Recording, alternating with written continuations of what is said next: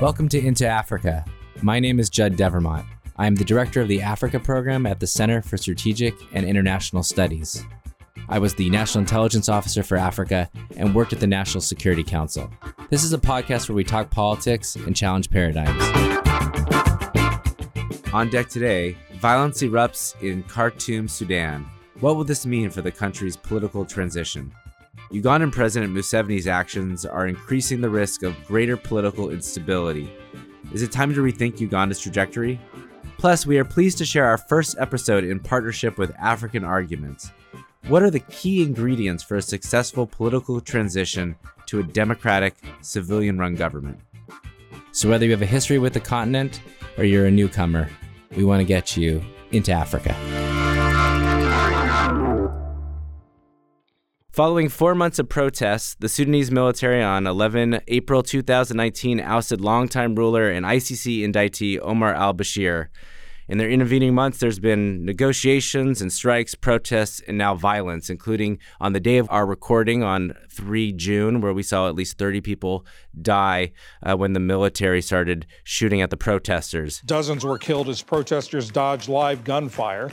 The main opposition group accused the military of committing a massacre. Of course, all of this is over the future of Sudan's government. The protesters want a civilian-led process, while the Transitional Military Council wants to remain in the driver's seat. How will this play out? What are the key factors shaping this critical moment in Sudan?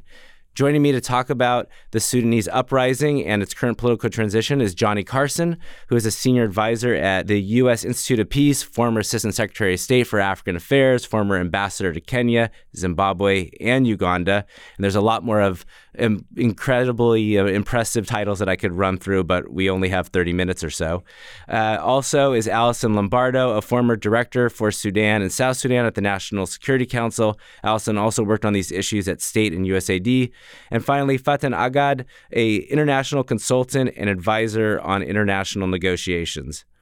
Allison, we discussed Sudan back in February, and we highlighted a couple factors that I think actually proved to be quite pivotal. They were the resiliency of the protesters, the pivotal role of the military, and how the Gulf states may seek to shape the outcome. Can you bring us up to speed? Who are the key actors here? What are their objectives? What leverage do they have? So, Judd, as you mentioned, this morning there was some tragic news out of Sudan because tensions have been heating up. So the protesters have been able to sustain their protests through Ramadan over the last several months. And the Transitional Military Council has also been doing their own work to go around the region and solicit both financial contributions and political support from both Gulf and regional leaders. So tensions have been rising as negotiations broke down about 2 weeks ago over the length of the transition and the ultimate kind of power structure and decision-making structure of who would govern Sudan during a transitional period. So what we're seeing now is that the protesters are saying they're staying until the military agrees to a civilian-led government. And the regime, or what is now morphed from the regime to the Transitional Military Council, is saying there's no negotiating with these folks on the street. So they're calling them a danger and a threat. They're using language like we saw in Egypt when they're talking about the radicalization of the protest movement. And they're also using force. So on the military side, what you see is two groups, the Rapid Support Forces, run by Hemeti, who is a former Janjaweed leader who has now come into Khartoum and made the regional rounds, taking pictures with Gulf leaders with his uniform on and saying, I'm bringing stability to Sudan. And he's losing patience and strengthening his position. At the same time, you see the protesters on the street. The coalition continues to stay intact. There are many groups, the Sudan Professionals Association, the political parties in Sudan.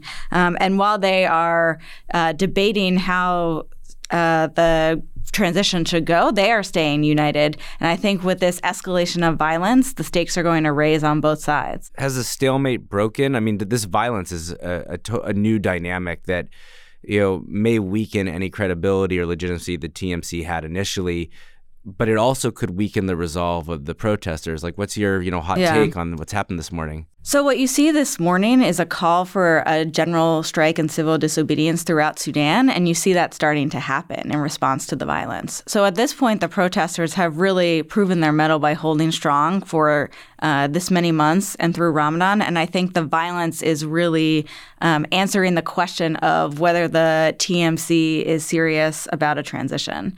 And what many Sudanese are saying is this is more of the same. Actually, this is worse. Look at this violence. And I think, frankly, that's going to strengthen them for the months to come. However, I think the risk is that the TMC has made a decision to use force. And now are they willing to step back from that if the protesters also say we're going to continue to sit here? Ambassador Carson, it brings a question about where the United States is in all of this.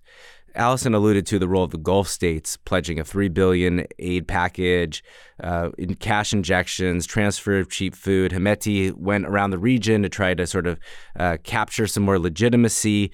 And my view is that the Gulf has been and will be a key player in Sudan, but the United States plays this key role as a counterweight. And you're not on the hot seat anymore, but if you were, what is the way the U.S. can help shape this so we can have the outcome that I think the Sudanese people want, which is civilian-led government and democracy?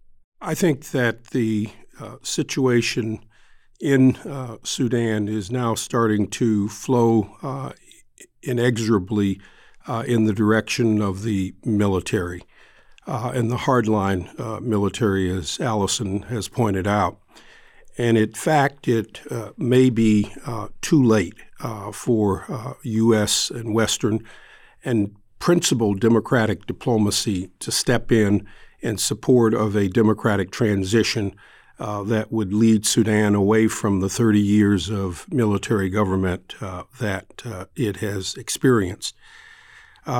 If, in fact, the situation were slightly different globally, in Washington, in Europe, and the Middle East, I would say that the United States could do any number of things. Everything from stepping up its public rhetoric on the situation, engaging in active regional and international diplomacy, meeting and talking directly with the leaders in the military, trying to reassure the civilians on the street that the U.S. supports a real civilian democratic transition, and underscoring to the military that it is absolutely opposed to a continuation of authoritarian and dictatorial rule, and also splitting the military away. I think, unfortunately, because there is an absence of commitment and interest in Europe and in Washington on this subject, the situation has drifted. And I think that Hemeti and the more radical elements inside of Khartoum believe now strongly that they can undertake the kinds of cleansing of the civilian population that has occurred in the last 24 hours.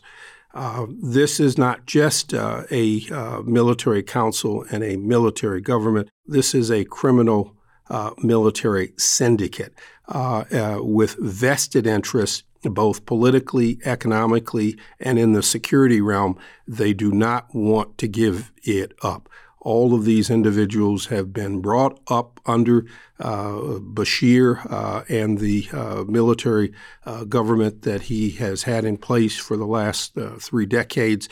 And it is difficult to see now them pulling back unless there is a reemergence of Western commitment to trying to push forward the notion of democratic values and a democratic transition. I couldn't agree more. I think your prescription is absolutely right. And I think the next 24 hours is going to be critical. If we stay on the sidelines, if we don't convene all of the key players that you mentioned, Ambassador Carson, I think we've pretty much given up the game. I mean, Allison, is there anything you'd add to that? You already see the United States and the UK and others out condemning the violence, but I think that's not enough. And I think that's, as Ambassador Carson was saying, that the challenge is you have Hemeti sitting with Mohammed bin Salman, pictures out on Twitter. I mean, there is a message. And unless the United States and others are willing to kind of engage in that, you're not playing at the same level of the game. And so the Transitional Military Council made the decision already that they've been able to capture the Gulf states and they can continue to do what they're doing. I mean, I don't see a region that is more important right now between Ethiopia and Sudan for our engagement. I mean, what's happening in these countries in this region are transformative, and I just can't get my head around why we're not seeing that urgency from our government to really try to shape with the region, with international partners. Yeah. Faten, let me bring you in because I know your experience is Algeria, but I think there's an argument that what's happening in Sudan and Algeria is really in dialogue with each other. And we'll talk a little more about these similarities as we move to the deep dive, but are there any things that we should be watching that you can draw from your own observations of the Algeria case study? Yeah, I think you said it. You said it well, Jude. I think the two Algerians are watching certainly what's happening in Sudan, and before Sudan was also watching what's happening in Algeria. But I think to me the key questions now moving forward is to what degree will the population remain resilient and united? And I think the more you have some, I would say, isolated elements that are drifting apart from the rest, the easier the quicker they become a target to these type of regimes. So that is certainly one aspect that we need to watch moving forward. The other question is with what happened. I mean, we already hear that from the side of civil society there is a rejection of going back to the negotiating table, and that will further deepen the deadlock that we have.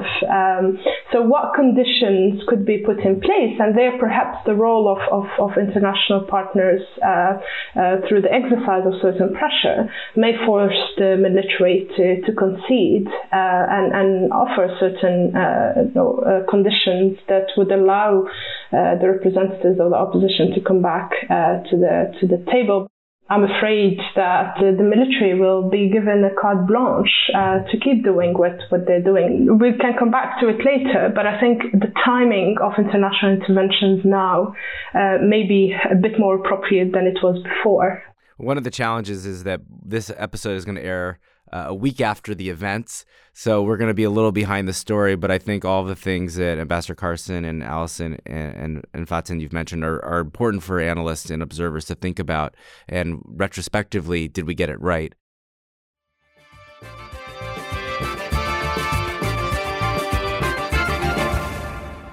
I want to move to Uganda. I'm increasingly concerned about this country's trajectory. Museveni, the president, has been in power since 1986, recently removed constitutional age limits so he can run again in 2021. Members of parliament from Uganda's ruling party on Sunday adopted a resolution allowing President Yoweri Museveni to seek another term of office. And meanwhile, he's cracking down on the opposition, including our guest from episode 1, Bobby Wine. They've imposed a social media tax to, as they say, tame gossip and idle talk. The economy is still growing, but the World Bank is increasingly worried about the debt it's taking on. And as we discussed in episode 11, Rwanda and Uganda are still engaged in this very dangerous border tiff, which already has hurt trade and resulted in a couple of deaths. So, Johnnie, you are a former ambassador to Uganda. You know this country and President Museveni very well. I think you share my anxiety about where the country is going. Feel free to disagree, but how bad are things in Uganda? How could this all end? It's clear that President Museveni wants to continue in power indefinitely. And the trail of events over the last 10 or 15 years, including most recently, are indications of this. Eliminating first the two-term presidential limit, then removing presidential age limitations. and clearly not putting in place any kind of a succession pattern.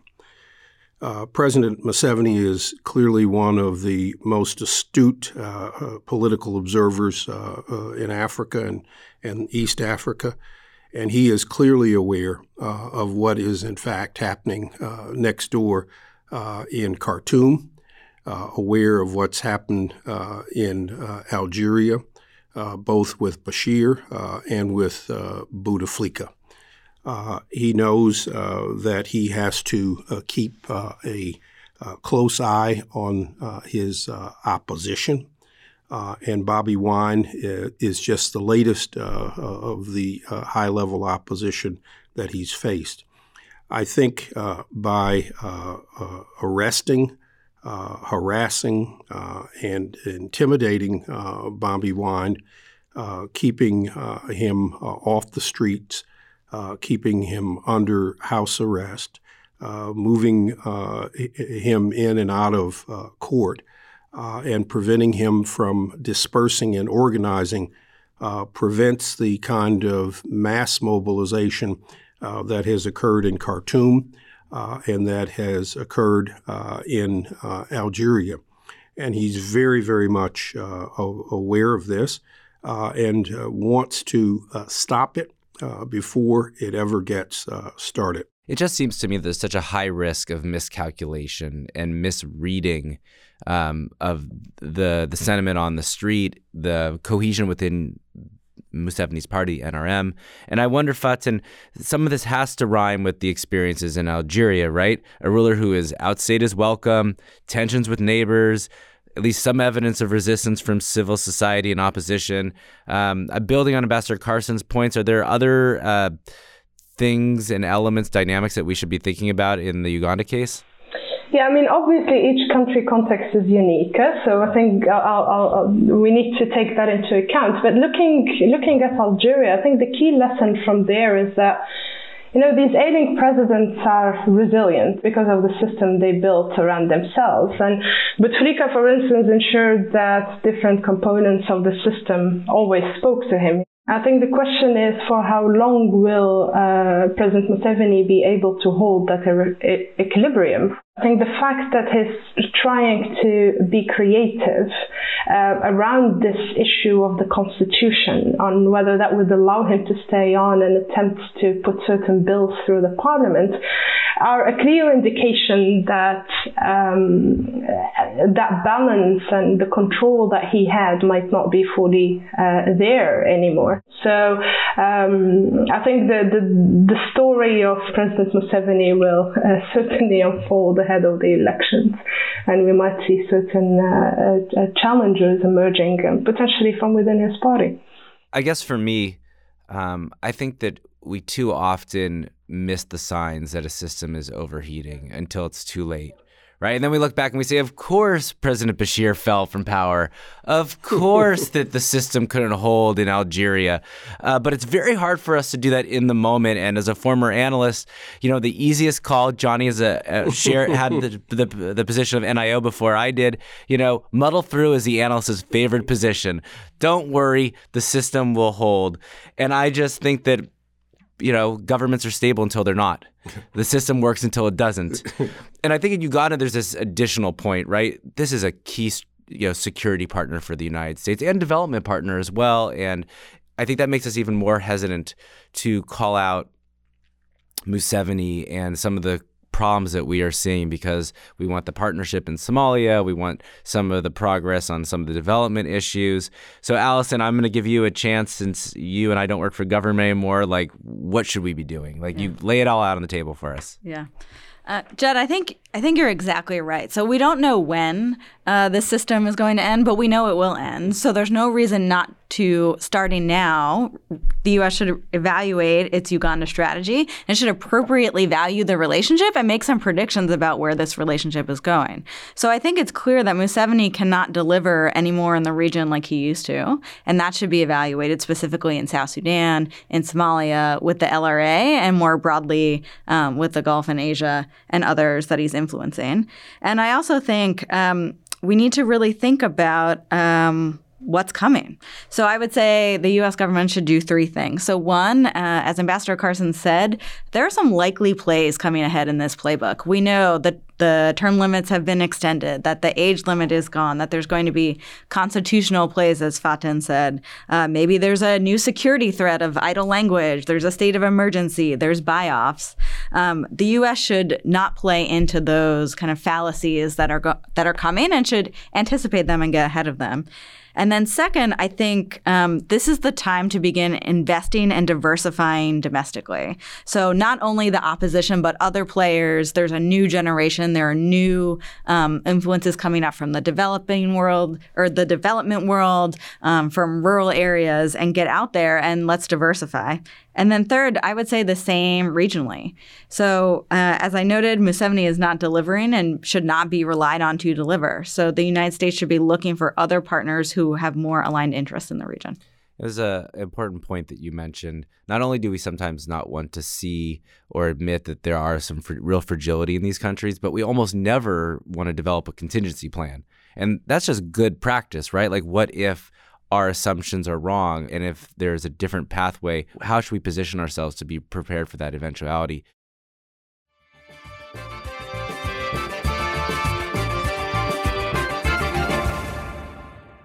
I want to transition to our deep dive for today. This is our first episode in partnership with African Arguments. For our listeners, African Arguments is an essential resource. It is a Pan-African platform for news, investigation of opinions.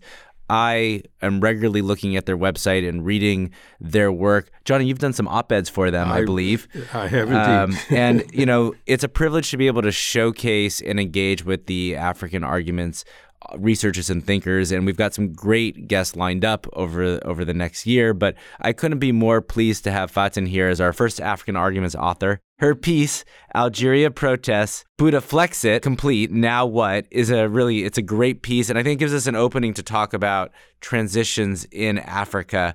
So this podcast is almost always about sub-Saharan Africa. So Faten, you may have to give us an elevator brief on what has happened in Algeria and where are we now. So Bouteflika became president of Algeria in 1999. He changed the constitution in the meantime to allow him to stay on. There was rumors that he would like to go for a fifth term, and for the population that was rather unacceptable. He had a stroke in 2013. He was not mobile. He hasn't given any public speech for years. So he was by and large an absent president. So when the news came out on the 10th of February that he will be running for a fifth term for the elections that were at the time scheduled for April, very quickly people started protesting. Because that pressure then also had an impact on the support base of large supporters of Bouteflika, including the trade unions and some large businesses, then these structures that have been carrying him to go then for a fifth term started slowly crumbling because of the pressure of their base, and we started seeing them pulling out their support. But the last push really came, I would say, from the chief of army, who then made the public statement calling for the impeachment of Bouteflika. And that was on the 1st of April. And the 2nd of April, we saw Bouteflika put out a statement that he would be pulling out. And that was actually the most bizarre statement as such. Since he said he never had the intention to run for fifth term. So Bouteflika gone, the constitutional process, transition process then kicked in with the nomination of an interim president, who was the president of the parliament. But what we've seen in recent weeks really is that the chief of staff of the army has been the key figure, or the key interlocutor, I would even say, on the side of the regime. From the population side, I mean, despite Ramadan, the protests were still ongoing every Friday. The student movement even grew in intensity, and they continue to protest every Tuesday. And that pressure then resulted actually just on the 1st of June to the cancellation of the next election that was planned for the 4th of July to elect the new president, since the current constitutional term of the interim president ends in mid-July. So with those elections having been postponed, there is at the moment, I would say, unclarity on how to move forward. It's seen as a win to some degree for the popular movement, but it's also an extension of the term of the current interim president, who is seen as being illegitimate.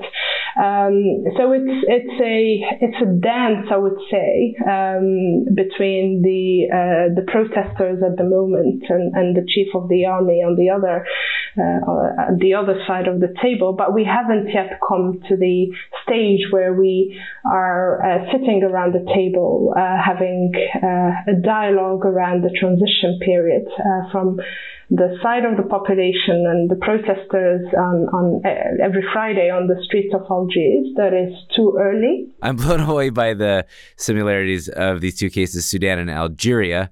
Of course, Algeria hasn't had the violence that we have seen just recently in Sudan. There was a piece, Faten, a line in your piece that I really liked, which was, "No revolution happens in neat, straight lines. It's a negotiation." That really rings true to me. It's something that I've written about on Sudan. And so what I wanted to talk about today, now that we have that great backgrounder from Faten, is what are the key ingredients to make a transition a success, that results in a civilian, democratically elected government? Johnnie, you've represented the U.S. for almost 4 decades. You've seen this movie over and over again. And so maybe you could share with us what are the critical factors that make this work, that get to a good outcome. First of all, a commitment by all parties that a transition is required, by those who are giving up and relinquishing power, as well as those who are taking it over. A commitment by the regional parties involved to support in meaningful ways political transitions, and a commitment to move towards an established set of principles behind which both sides can operate. A transition that is appropriately quick and not too awfully long, and a buy-in in many instances by the military authorities or the security authorities or operators who are giving up power. Both sides have to recognize that it is fundamentally in their interest to move forward to a political change, and that the benefits are going to flow positively for both sides and not excessively negatively towards all those who have been a part of the old regime. Is there an example in your experience that sort of hits the mark? Is there an issue that you worked on, a country that you worked on? Let me give you examples of transitions that people never thought would happen and have, in fact, occurred rather smoothly. One is Nigeria. Yeah. In June of 1998, Sani Abacha, one of the most ruthless military leaders in Nigeria's history and one of the most ruthless recent military leaders in Africa, died of a heart attack. Mysteriously. Mysteriously, exactly. But within a year of his departure, by May of 1999, Nigeria had gone through a complete transformation from a authoritarian military regime to a election of President Obasanjo as the country's first civilian-led president in probably 15 years, 16 years. And a government that, in a system that's still 20 years later, still there. It's the longest period of civilian rule. That was a transition that no one anticipated. Everyone thought Abacha would lead to another military dictator. It did not happen. To the north of Nigeria, in Niger, a military coup overthrew President Tanja in 2010. And within 14 months of that military coup, there was a transitional government that held elections, and a civilian government came into power. President Issoufou was elected there. There are actually several more that are out there where you have, in fact, had transitions. But I come back to that first point that I made, and that is a recognition on the part of those who are giving up power, as well as those who are taking over power, that it is in their mutual interest to have a clear resolution of the kinds of issues that are at stake.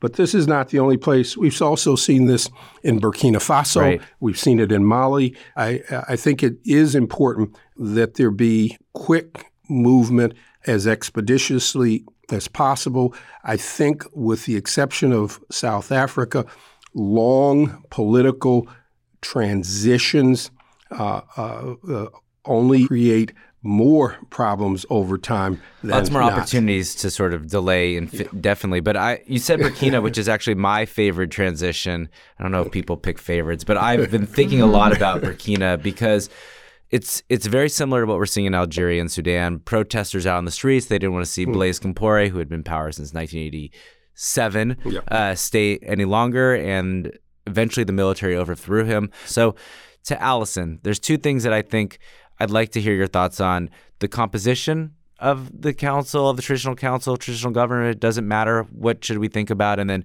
as Johnnie already alluded to, the duration of the transition. Sure. So I think when you think about a transition, it's all part of a package. It's all one deal, and you need to think about the ingredients in that mix. So there's no right amount of time, short or long. There's no one size fits all, and it's a balance, and you want everybody invested in a system that they're generally equally unhappy with. Right. So that's how you make a deal. I think there's three things that I would suggest that you think about when you kind of go through how this is going to work. So the first is what really needs to change immediately. And we're talking about kind of minimum conditions for a deal with some basic, I wouldn't even say trust, but basic level of agreement that there will be freedom of speech. You won't be shooting protesters in the street. And I think also important for the peripheries, particularly in Sudan, is that violence, state-sponsored violence in Darfur and Southern Kordofan and Blue Nile comes to a pause. Second, I would say you have to think about what you need to build at a minimum for a transition to work. So you need a decision-making process that can run and provide services to the state that doesn't weight one over the other. So as you said, often civilian-led with a military check or a parliament or a council of elders or something else that provides that kind of balance. So you're not totally stalemated, but you're stuck enough that decision-making isn't overweighted to one side. And then I think to make that system work, you need confidence building, you need checkpoints to make sure it's working, and then you need leverage often from the outside to ensure that everybody is holding up their part of the deal. So I would think one of the things that would really build confidence is the inclusion of additional voices at the table. So you've got the Sudan professionals out on the street, you've got women, the Doctors Association, the pilots are striking. There are more voices in Sudan besides the elite political leaders that need to be included in some way. I also think financial transparency in Sudan. So because of this kind of corruption of the system, and you hear about this Gulf money coming in, whoever controls those resources will be very powerful, and that's what people are going to want to know. I think there are other things about kind of having all the partners aligned, talking about who can't run again, that are kind of additional checkpoints that you can build into the system to make it kind of chug along. But that's how you need to think about the package. And when the system is not chugging along, when we get to a stalemate, Faten, what should the international community do? Now, when it comes then to engaging with this type of revolutions, I think you said it well, Drew. That a lot of these changes need to also come from within. And I think in the short term, perhaps no engagement is the best engagement that one can have. But there are certain situations, as we've seen now in Sudan, for instance, with very blatant attack on civilians, where I do think the international community should speak up. So my key message is that timing matters. Too early may actually undermine and even delegitimize the movement. So give it time and let the population own it and carry it. But through certain moments of, when people are attacked and certain smart areas such as the financial flows, as I mentioned. I think those are wise words, Faten. We're going to end it there. Thank you so much, and we'll see everyone in 2 weeks. Thank you. Thanks for listening. We want to have more conversations about Africa. Tell your friends, subscribe to our podcast at Apple Podcasts or wherever you find good content.